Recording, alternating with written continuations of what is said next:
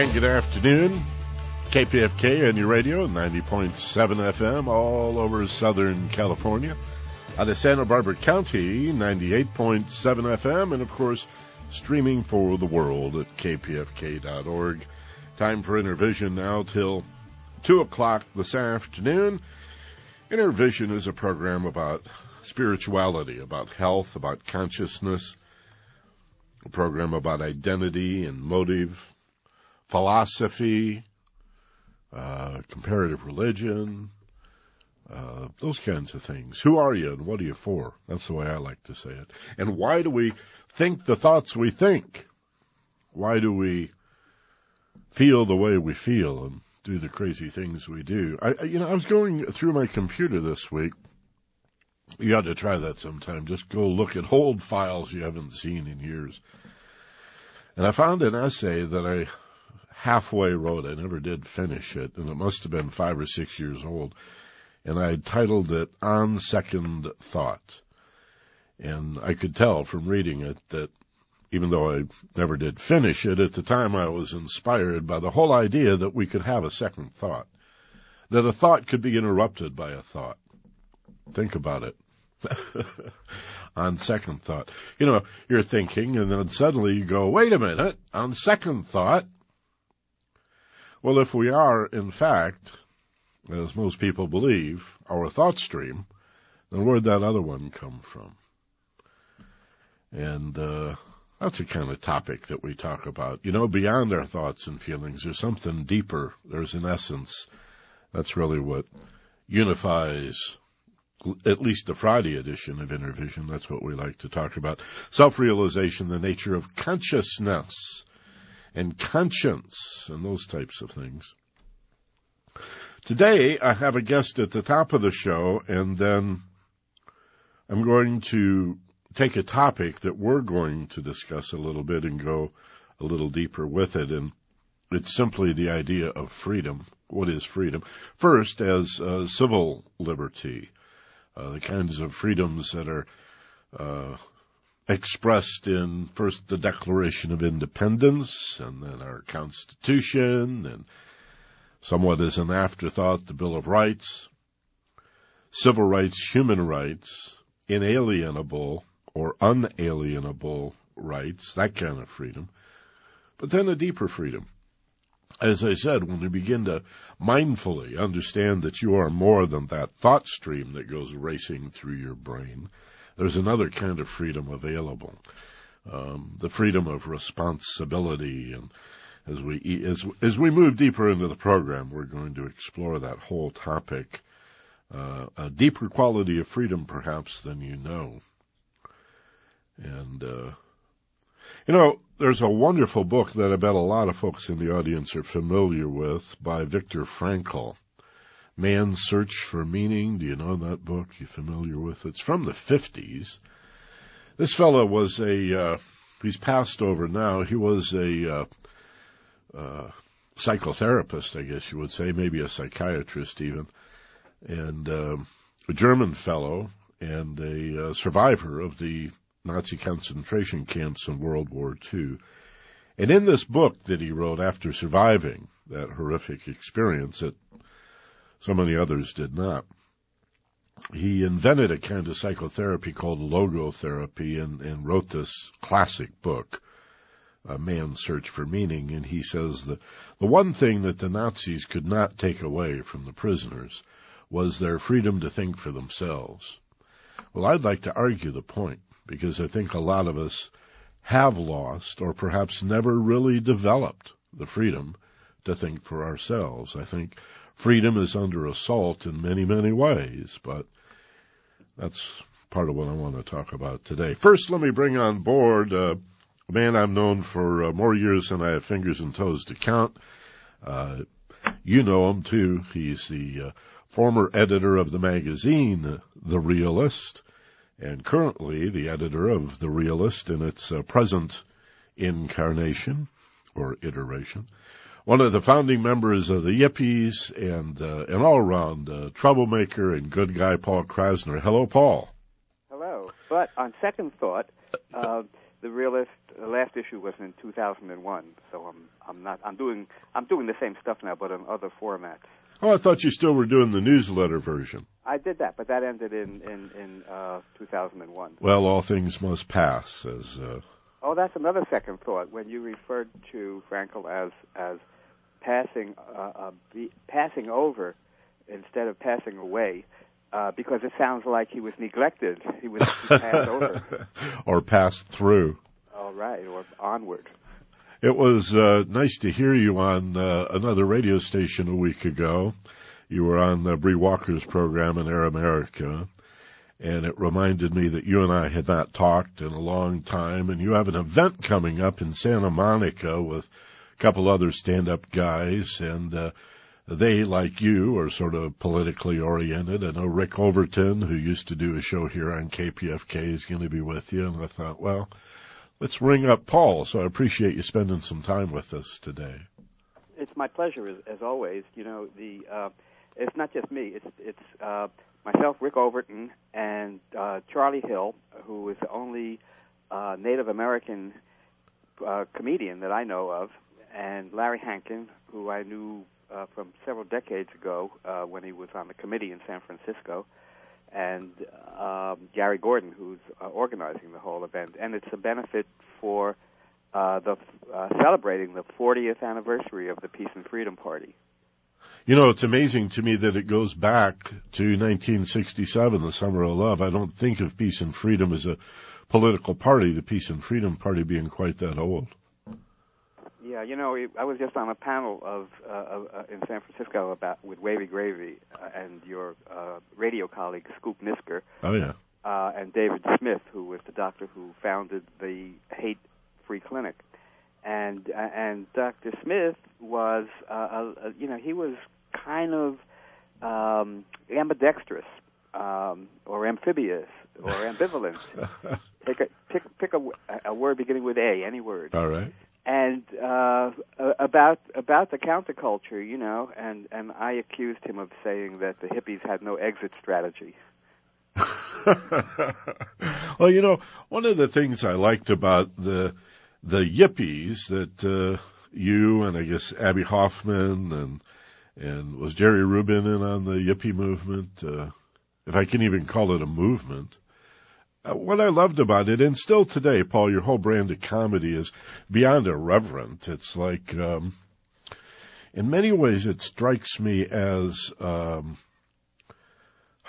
kind of a parallel in many ways, in a topsy-turvy looking glass, Alice in Wonderland kind of way, to the insanity of the Republican administration that we're suffering through and that we went through with Reagan and Nixon before that. I mean, as long as I live, I'll never forget the day y'all got together to levitate the Pentagon. Well, you know, they gave us a permit, but at first we wanted to raise the Pentagon 22 feet because that was the distance, that was the biggest ladder that they had, so they could still stand on them and pull it back down. But that was considerate of you. Well, you know, we were nice guys, but yeah. They would only grant us a permit, they said, for 3 feet. So, you know, power trumps protest sometimes. And I wonder if you remember, I bet you do, the first time you and I met over at ABC, and you just seem to attract trouble wherever you go. Didn't you get a ticket walking to the radio station that day? Oh, that was the very first time we met. I felt really bad because it would make me late to be on your show, and I'm pretty responsible about that kind of thing. Right. But I was I thought I could get a bus. I don't drive, and I thought I could get a bus to the station, but the buses were really few and far between, so I started hitching. And a police car stopped, and I thought, oh, boy, how generous. They're going to give me a ride. But instead they cited me for, I can't remember the exact language. Wasn't it parading without a permit? Not quite, no. It was, well, first of all, you know, I didn't carry any ID at the time either. And the policeman asked me, well, why not? And I said, well, I know who I am. Which, of course, was they interpreted that as being a smart alecky retort, but it was really the reason. I didn't have any reason to carry ID, but then I realized there was in the L.A. Weekly a photo. I was going to do a show at some theater, and the photograph that they used was one of me mooning an audience. In those days, I was just mooning audiences, but once in every city, so that it wouldn't become a comedy gimmick. And in fact, my daughter Holly was at one of the shows, and she you could hear her say to her friends, "That's my dad." So I said, but it labeled, it said this Paul Krassner mooning an audience, and so I showed it to him. I said, "Is this my? How's this for an ID?" And he looked at the picture of my bare buttocks and then at me and said, "Is this you?" And a common expression for people who look at driver's licenses or some other form of ID. So I assured him it was my buttocks. And I didn't have any tattoos or anything, so I guess ultimately he had to take my word for it. So then so they gave me this ticket, and then I asked them if they could drive me to the radio station that you were at, and they turned me down. So I was late. But there was a bus driver who saw the whole thing happening, and he waited for me. So I got there not as late as I thought I would. Yeah, well, I remember that day very well, and again, it just strikes me that that's the kind of incident that you would attract, just with your energy and your reverence for authority. And so I haven't talked to you in a long, long time. I don't know I think maybe when you last recorded one of your stand-up comedy albums, you were kind enough to invite us to be in the audience that night, but that was years back. Was that the one where Dan Castellaneta, who does the voice of Homer Simpson on The Simpsons, introduced me? Yeah, exactly. Oh, yeah, that was an album where the Fox TV people had asked for 7 copies of the tape before they would give permission. They want to because it was they kind of owned Homer Simpson's voice if Dan Castellaneta did it. Right. And so they had wanted 7 copies because they had 7 attorneys: Sneezy, Dopey, Doc, and Bashful, and the others. And they refused permission because I had because they just saw that the contents of the album would be about terrorism and other things which they didn't want to be associated with, and so the album went out without that introduction, but I posted it on my website, and that got, I think, 58,000 hits, which was more than any amount of albums would have been sold. It's still on my website if anybody wants to hear it or read it. By all means, what is your website address? It's paulkrassner.com. Okay, that's not Paul Kantner, that's Paul Krassner. No, but in the introduction, Dan Castellaneta kept referring to me as Paul Kantner, and he said, "And now let's have a big hand for Paul Krassner. I mean Paul Kantner, who is. I hope he opens with Crown of Creation." Yeah, there you go. And this was all in Homer Simpson's voice, and Dan was sitting to the side so that people couldn't see him, and they would only hear the voice of Homer Simpson, and the image they would have in their mind was that blustery cartoon character rather than an actual human being. I ran into you once. I don't know if you'll remember this. In fact, I'm amazed sometimes that I remember as much as I do about these days. But we were in a workshop together. My God, it was in Pasadena, and it's got to be, again, I had no idea you were going to be there. But it was a human potential or personal development kind of workshop. And I was surprised to see you there. Again, the realist for me, I got to tell you, Paul, and I think I speak for tens of thousands of young women and men in the mid to late 60s, was really the only vehicle where I could learn about CIA and black box operation and plans to assassinate foreign leaders and what was really going on, what were our true interests in South Vietnam. And I'm forever indebted to you for the work that you did, especially back in those days. Oh, well, I appreciate that. That was before the Internet. I think the Internet, in a certain sense, has has lived up to that slogan that there's freedom of the press if you have a printing press. Right. So printing press concept is becoming outmoded, but in effect, the World Wide Web is a printing press for anybody who can afford a computer and online services. And so, I felt that my real goal ultimately was to put myself out of business, to liberate taboos by example, and in a sense that's what happened. It was that feeling of let 1,000 realists bloom, and now it's millions. Yeah. There are some bloggers who will just talk about what kind of shoes they just bought, but that's the risk of democracy. Well, it is very democratic, and the idea that for a week's pay you can buy a computer that plugs into every other computer in the world, and that essentially all information is available, not quite, but to a large degree. I'm always find it odd that people complain then in some situations that they don't know what to believe, and yet I'm one who says, well, you're supposed to think for yourself, read a lot of information from very diverse, even antagonistic sources, and make up your own mind. But it seems Americans have sort of lost that. They're looking for the one right news source, and they're going to stick with that no matter what. And I never labeled an article, whether it was investigative journalism or satirical extension of the truth. And so that did confuse readers, but I just didn't want to deprive them of the pleasure of discerning for themselves whether something was true or not, because it really made, hopefully it would make them look at the L.A. Times through that same prism. Right, exactly. And truth can be stranger than fiction. I mean, whoever would have imagined? We thought we were in deep with Reagan, and the bombing starts in 5 minutes and limited nuclear war. Whoever thought, my God, that it would be torture and rendering and spying on, well, they've always spied on Americans, but to be even upfront about it, to brag about spying on Americans. And again, in your position as one who is a social activist, a political activist, a journalist, and a comedian, a satirist, in the great traditions of Lenny Bruce and I guess Mort Saul and a handful of others, what do you make of it? I mean, it must be a wonderful and a horrible time for you.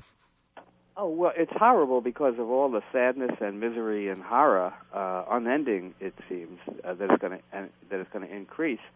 There's that. So it's a challenge to be personally happy in the midst of that kind of insanity and cruelty.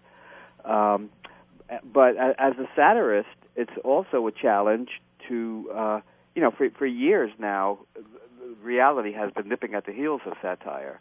And then everybody has moments for when it passed across the line. For Tom Lehrer, it was when Henry Kissinger got a Peace Prize. For others, it was when Fidel Castro offered to monitor the American elections. It's happened continuously for me. I think the latest was when not a comedian, but an earnest creationist said that there was a pair of dinosaurs on Noah's Ark. I wish I had made that up. But not only did he say that, but there's a museum now showing dinosaurs with a saddle on their back, so implying that the cavemen used to ride them. I heard Bill Maher say that the other night. I didn't know whether to believe him or not, but we're in a world where we've got this president and vice president and all of these yes men around them, many of them teenagers, it seems, with questionable degrees from questionable universities. And again, it's hard to know where George Bush leaves off and Jon Stewart picks up, or Paul Krassner picks up. The satire and reality, as you say, are all coming together. Well, but there's one thing I haven't forgiven Jon Stewart for at a certain point where, he was making fun of George Bush every week. But at one point during an interview, he said that maybe he would change his mind if he just sat down and had a beer with Bush.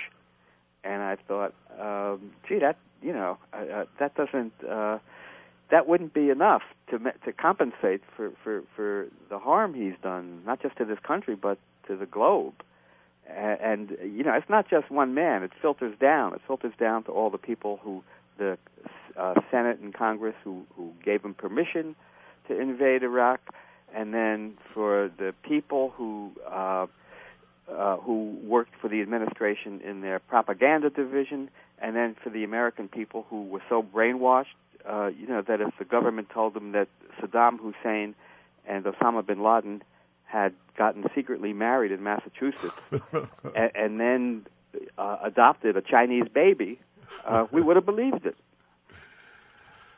Well, I don't think there's enough beer in the world to get me to sit down with Bush or Cheney. I would not even want to be in the same room with these guys, I don't think. I don't believe for a minute that these guys are simply incompetent. They are incompetent. I don't think that they're simply shallow-minded. I know they're also shallow-minded as well as incompetent, but I also know evil when I see it, dedicated to evil.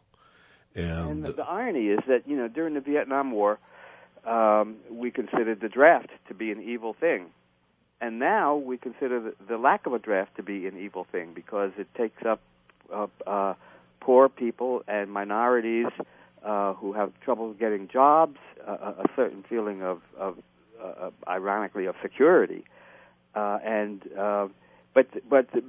they consciously know that if there were a draft, this administration knows there would be people out in the streets, just as there were in the 60s and 70s, and people wore buttons saying, "Not with my body, you don't." Yeah. But as long as there's a draft, not a draft, and you can compare that to a year ago when Latinos in Los Angeles marched through the streets 1 million strong over the immigration issue.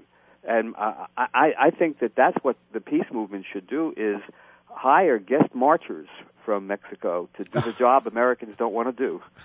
Well, that's one of the ways Mexican or Central or South American can accelerate, of course, the process of becoming a citizen, is to serve as a non-citizen in our military adventures overseas. Seems like a cruel joke. But, Paul, and let me reintroduce you for those who just may be tuning in. This is Paul Krassner with us on the phone today from his home and sequestered deep in the deserts of Southern California. Paul's going to be in town in a couple of days. Why don't you give us that information again, Paul, the event on Sunday in Santa Monica? Yeah, it's at the Powerhouse Theater. Starts at 6, but I think at 5 there's like a reception and music. Powerhouse Theater is on 2nd Street in Santa Monica, and it's going to be a group of comedians, myself, Rick Overton, Charlie Hill, Larry Hankin, all have different styles, but all hold irreverence as their only sacred cow. And it's a benefit for celebrating the 40th anniversary of the Peace and Freedom Party. And it's been produced by Gary Gordon. And do you know a phone number or website where people could go? They always ask for that. Oh, a phone number or a website? Well, let's see. I guess not offhand. But we could just suggest people then use their Google, and as Bush says, I use the Google. I heard that, or I heard the joke of it. I still can't tell. Powerhouse Cafe, is it? Powerhouse Theater, I think it is. Powerhouse Theater in Santa Monica. But if they don't have a computer to check a website, there's always the old-fashioned technology, the telephone. Yeah, pick up the you phone. Mentioned before that you were surprised to see me at that Human Potential meeting. But yeah. But I love to go to subculture meetings. Everything from a swingers convention to a human potential movement to a conspiracy convention, and I've been involved in conspiracy, and I've been involved in I've been accused of murder, and I've been involved in the New Age. But I could still make fun of the things I'm involved in on some level. For example, when I covered in San Francisco the trial of Dan White, who was the ex-cop Right. who the Twinkie defense. Yeah, I'm the one who made that phrase up. Oh, I should have known. Well, I've added about 5 or 6 phrases to the language. He was a cop. It was really a double political assassination of Mayor George Moscone and Supervisor Harvey Milk, who was the first openly gay elected official in the country. And had he lived, he was like the gay equivalent to Martin Luther King, and he would have been the first gay mayor, and who knows beyond that. And the defense was so shrewd, and the prosecution was so flawed that although he was found guilty, he got, I think, like a 7-year sentence, which meant that, and I looked at the ingredients, that when he got out of prison, the Twinkie that was on his shelf would still be edible. That set a precedent. Even today, they call it diminished capacity. Yes, right. But he got out, I think it was after 4 years, and then he committed suicide because it was hard to live with that, and he was shunned by virtually everyone he met. But when that verdict, the night of the day that verdict was read, and that low sentence, there was just rioting in the streets outside City Hall in San Francisco, and I got caught in that police riot, and I still walk. I walk with a cane now as the ultimate result of that beating. But I went to all kinds of doctors and healers, and I went to a New Age therapist who had me lie down on her massage table because she wanted to see if I needed a brace to wear around my hip. And so she had one hand on my hip, and with the other hand, she held the hand of her receptionist. And the receptionist said, yes. And I said, look, I don't want to be rude, but I hope you don't mind if I seek a second opinion, perhaps from another receptionist. But so it was the comic analyst from olden days, Henry Hazlitt, who said that it's possible to make fun of the things you love and not love them any the less. And so that's how I feel. I approach the world with conscious innocence. I think humor, satire, or really any kind of humor, is essential to life and really is a quality of love. And I think that's why humor heals as love heals. We say humor's, laughter is the best medicine, that kind of thing. And if we can't laugh at ourselves, then we do burn out. And activists who take themselves too seriously and don't laugh from time to time at the madness of it all, I think we're asking for burnout then. So I really value the role of you or a Lenny Bruce, for example, or even Mort Saul, whose politics I never could figure out. He'd go from left to Ronald Reagan's best buddy and back to the left. And do you know Mort, by the way? Have you ever met him? I first met Mort Saul in 1953 when I was living in New York, and he did a guest lecture at the New School for Social Research. And I was inspired by his satirical approach to serious issues, which were just not written about or talked about. That an anthropologist from the future would have thought that the worst problem was, judging by TV, the worst problem was when hubby brings home the boss to wifey, and she's mad because it's their anniversary and he forgot it. I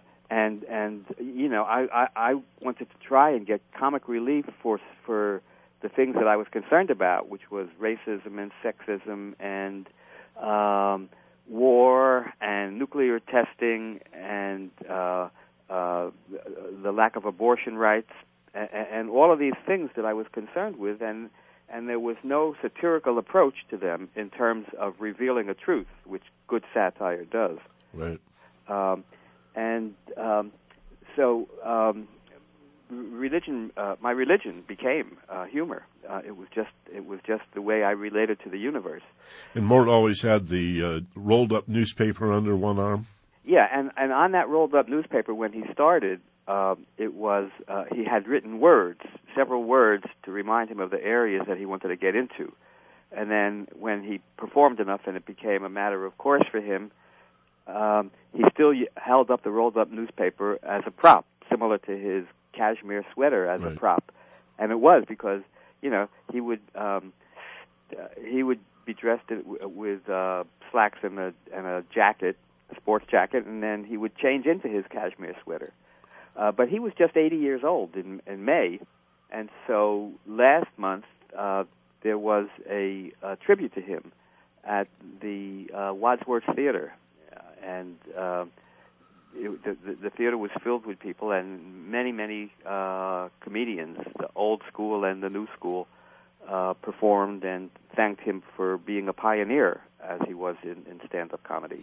Indeed he was, and I have great admiration for him, though I've never met him. I've spoken with him over the phone, but we haven't met. Well, I'm glad he's doing well and hanging in there. Paul, I just have a few more minutes and I'm going to let you go, but my theme today is freedom, but beyond the idea of simply human rights or so-called civil liberties as expressed in our Declaration of Independence and the Constitution and the Bill of Rights, but even a deeper sense of what freedom means, personal freedom, intellectual, and even spiritual freedom, and I'm going to talk about that a little bit. So why don't you, since Sunday's appearance in Santa Monica at the Powerhouse Theater is a benefit for the Peace and Freedom Party, give me your best take on what is for Paul Krassner freedom. What for me is freedom. Well, first let me say freedom is to be aware enough that when you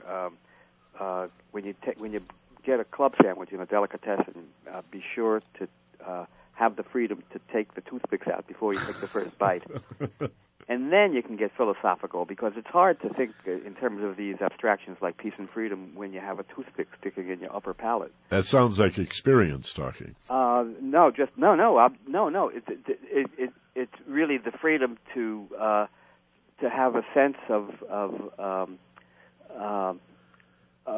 the results of your actions. I see. So freedom for me is to break through the conditioning, the brainwashing that the culture that is internalized by infants from the very beginning. So, for example, there are kids growing up now who will think that you always had to take your shoes off when you wanted to go on an airplane. And so for me, it's breaking through the conditioning and seeing reality as much as I could, to try and be as objective as I could, to try and do as little rationalizing as possible. And so I'm trying to think of a good example, but freedom for me is here's an example. The pedophile priests, to not have any religious obligation to people like Cardinal Roger Mahony, but to treat them equally. And in his case, it's aiding and abetting criminal acts. And so to see things as they are is freedom for me, whether I like what I see or not. And then that's one shoe, and then the other shoe dropping is to have some kind of humorous perspective, even about tragedies like those that were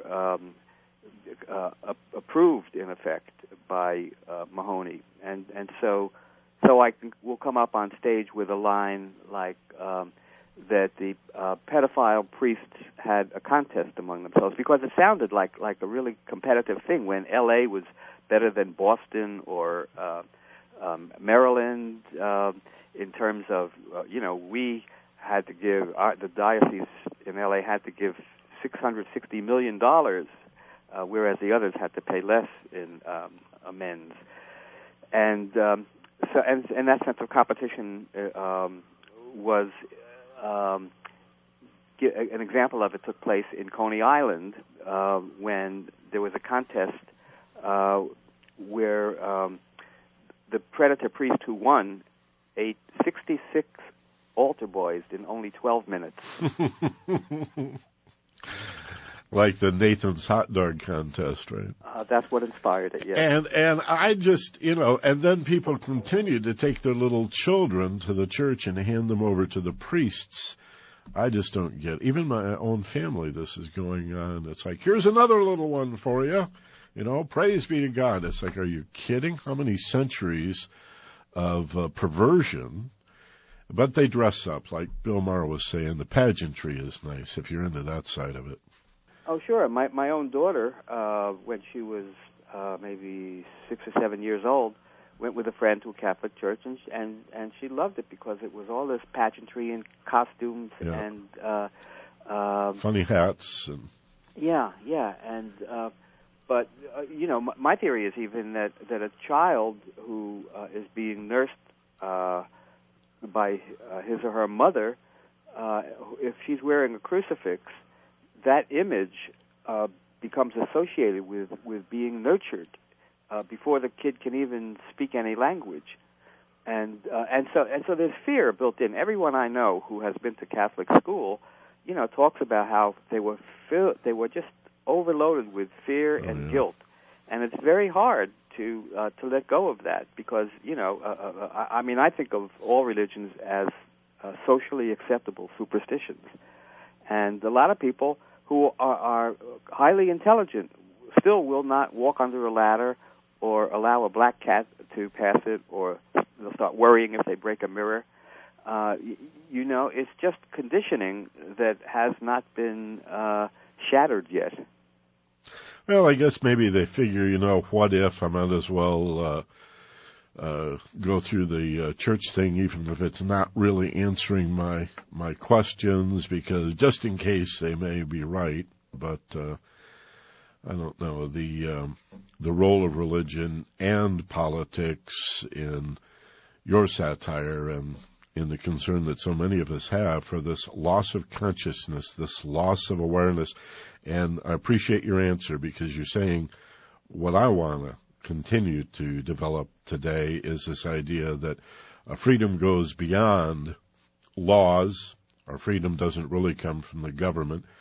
There's that phrase about inalienable, which means we're born with it. We cannot, God-given, if you will, we cannot be separated from human rights, though humans do a good job. Freedom of speech existed before the First Amendment.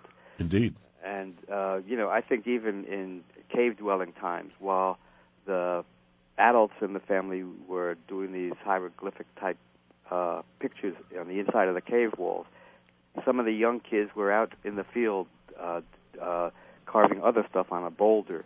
Graffiti. Yeah, or whatever, some dissenting opinion. Yeah. It could have been, it was like the first underground press. Well, I hope so.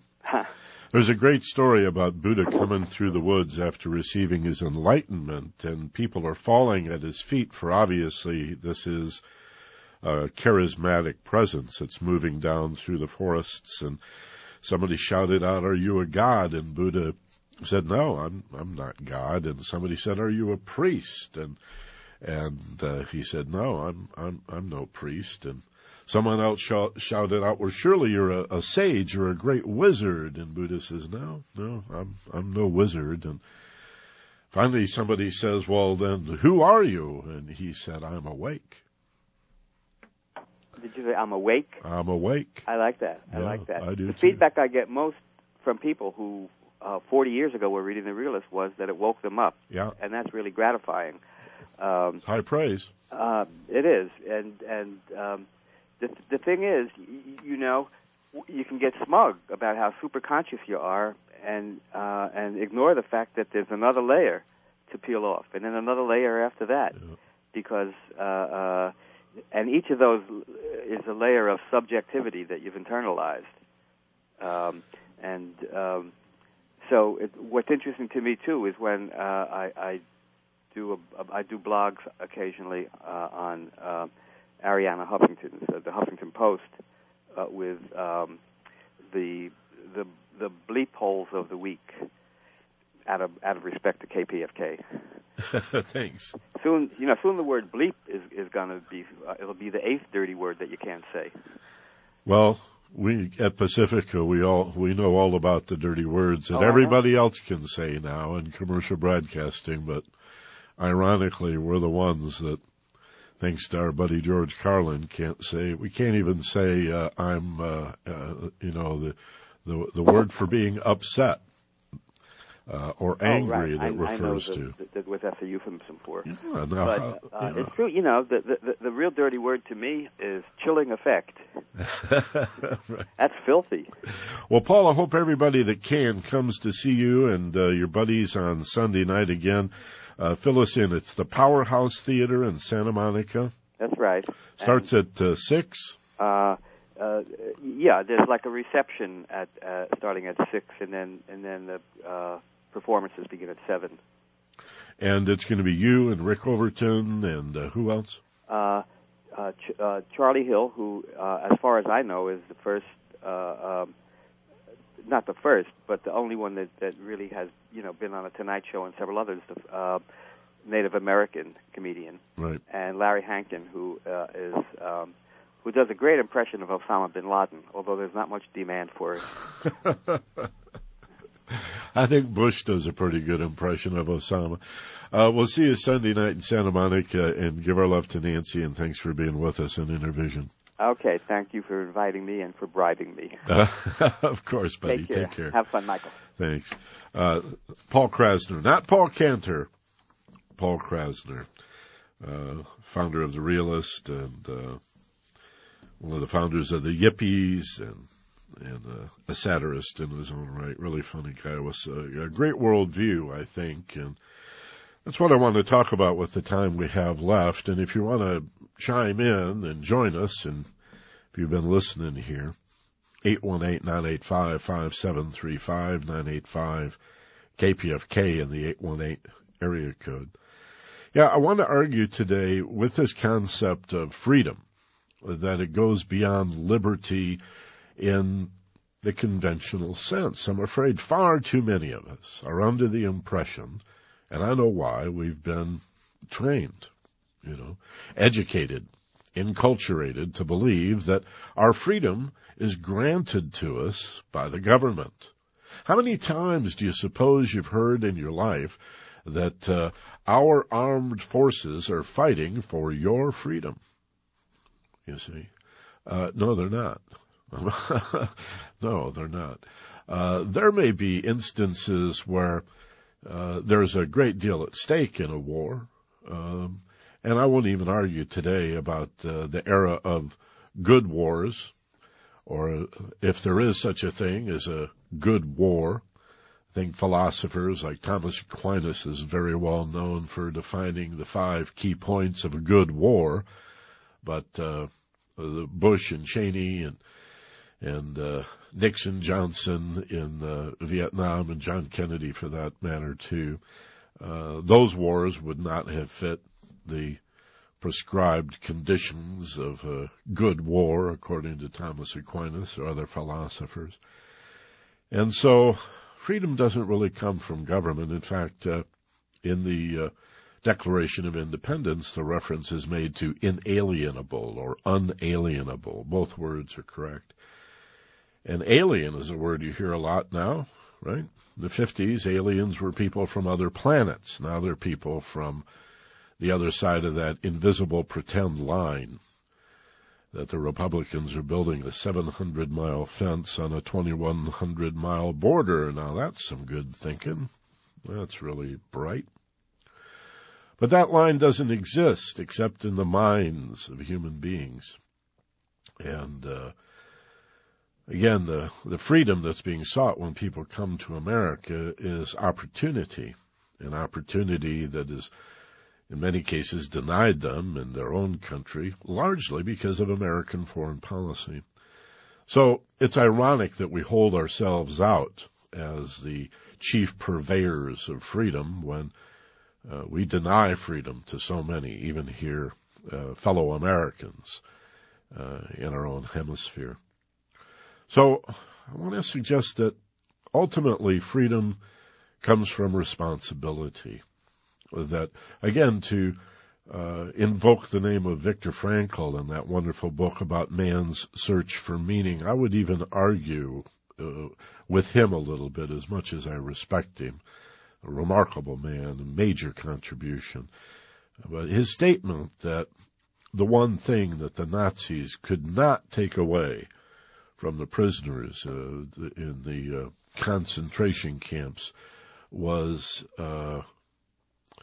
their ability to think for themselves. I mean, to a large extent, dignity could be stripped away, and respect could be stolen, and the use of fear to intimidate and terrorize people.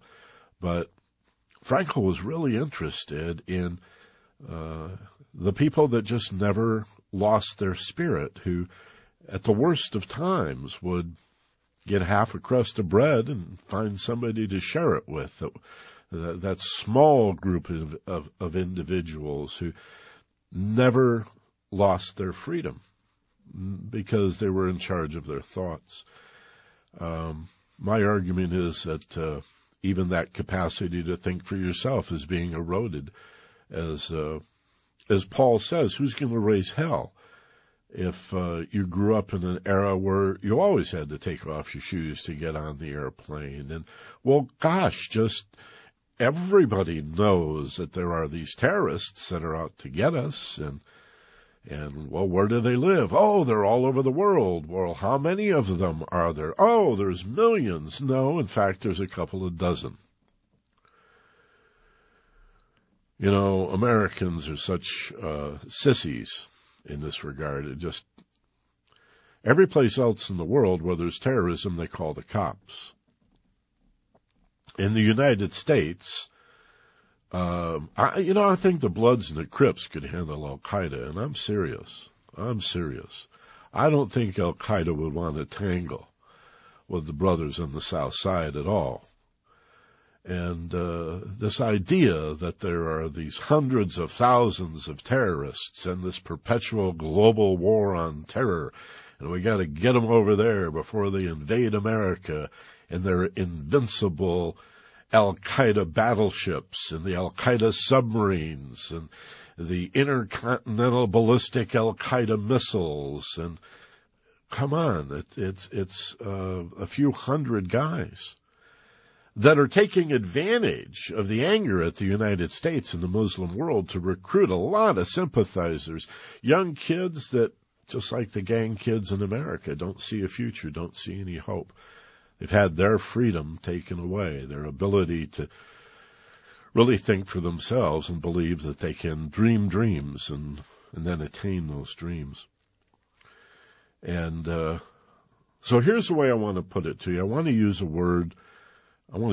word responsibility today to impress upon you where freedom really lies. It lies in your ability to be responsible, your acceptance of responsibility. But it's got to be parsed just a little bit. We've got to look at every event in this sense as having three parts. The part of an event that is done to you we'll call the stimulus. For this, you may not be responsible. I know in metaphysics there's an idea that you create every situation that you're in.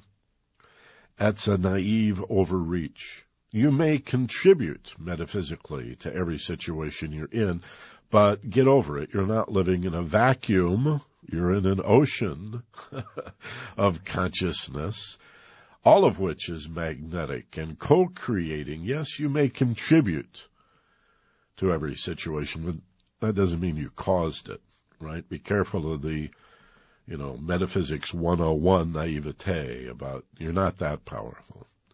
And so maybe you did create the situation you're in. Maybe you contributed to it.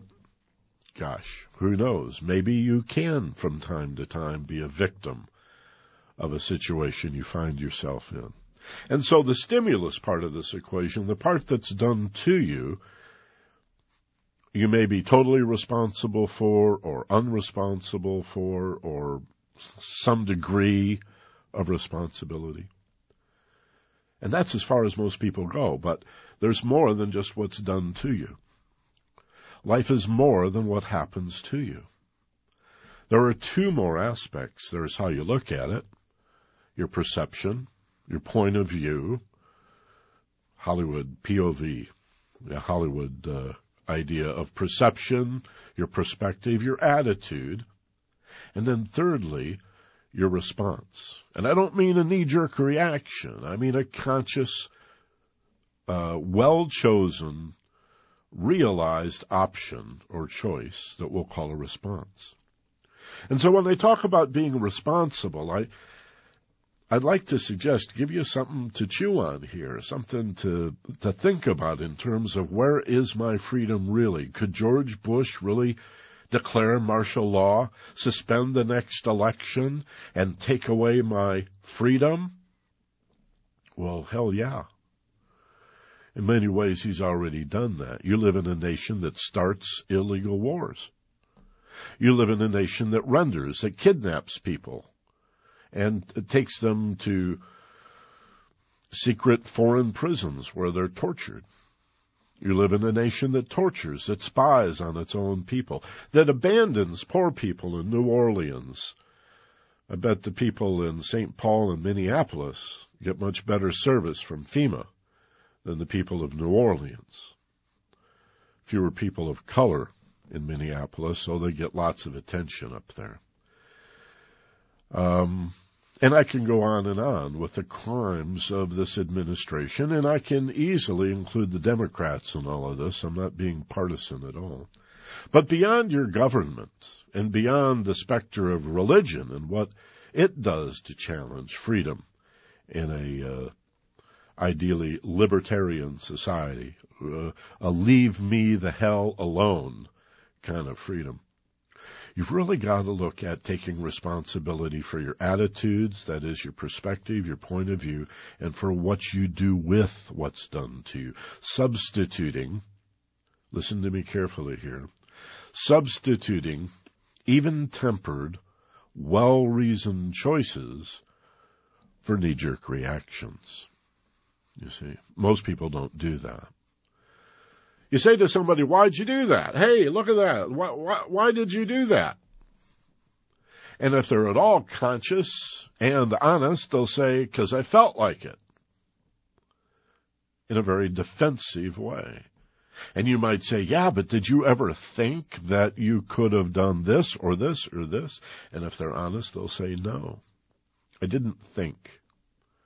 And if I did think, what I was thinking about was merely manipulating or controlling the stimulus, what's been done to me by that guy over there, or this group, or this institution, or this circumstance, or this situation. Are you one of the vast majority of people that spends your life fighting against what's done to you? That's not responsibility. Responsibility is the ability, I would argue, the ability to choose a response, not in controlling what happens to you, but in how you look at it and what you choose to do with it. And there is freedom. And there is freedom.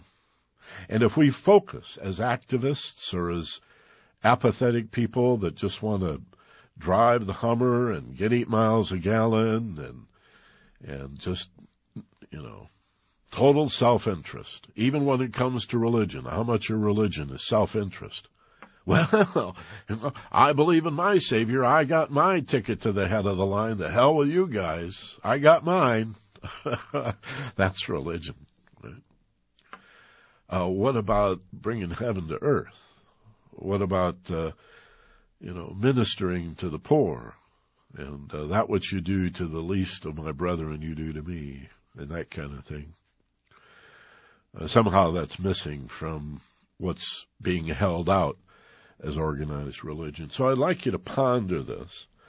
And looks like we don't really have any calls on this today, so maybe we'll do it in the future again. It's, to me, a very important concept. Read Viktor Frankl's book if you've never read it, Man's Search for Meaning, and ponder this idea that ultimately the freedom that's being eroded, that's being usurped, that's being taken away from you right now is the freedom to think for yourself. As long as you're busy fighting against circumstances, then you're going to end up scraping and clawing your way through a minefield. You can stand up and move much more elegantly. You can waltz through this situation and still be engaged and involved. In fact, even more engaged and more involved than those who struggle against the stimulus.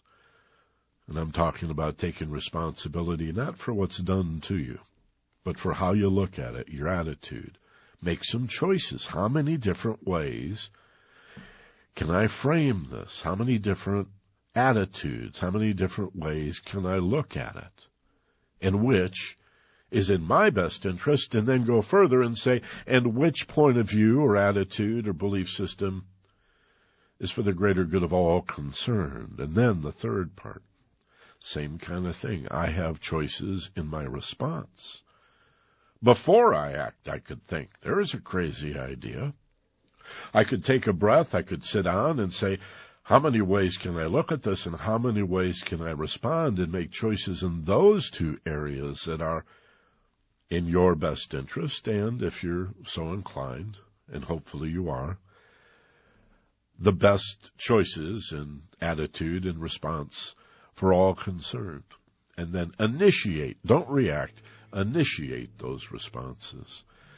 And give that a little thought. I think that goes a little deeper into the philosophy of what freedom really is. And again, I hope you can go see Paul and Rick and the other guys and help that Benefit for the Peace and Freedom Party Sunday night in Santa Monica at the Powerhouse Theater. I want to thank Paul Krassner for being with us by telephone on Intervision and KPFK this afternoon. And I want to thank D'Angelo and Brooks for producing and screening the program. Oh, we do have a number. We finally got the number for that benefit Sunday night, 6 o'clock at the Powerhouse Theater. Here you go. It's a 310 number, of course, 568-9622. More information on Sunday night's benefit, the Powerhouse Theater in Santa Monica, 6 o'clock. Benefit for the Peace and Freedom Party, 310-568-9622. Thanks to you for listening, and hope you join us every Friday at 1 o'clock on 90.7 KPFK.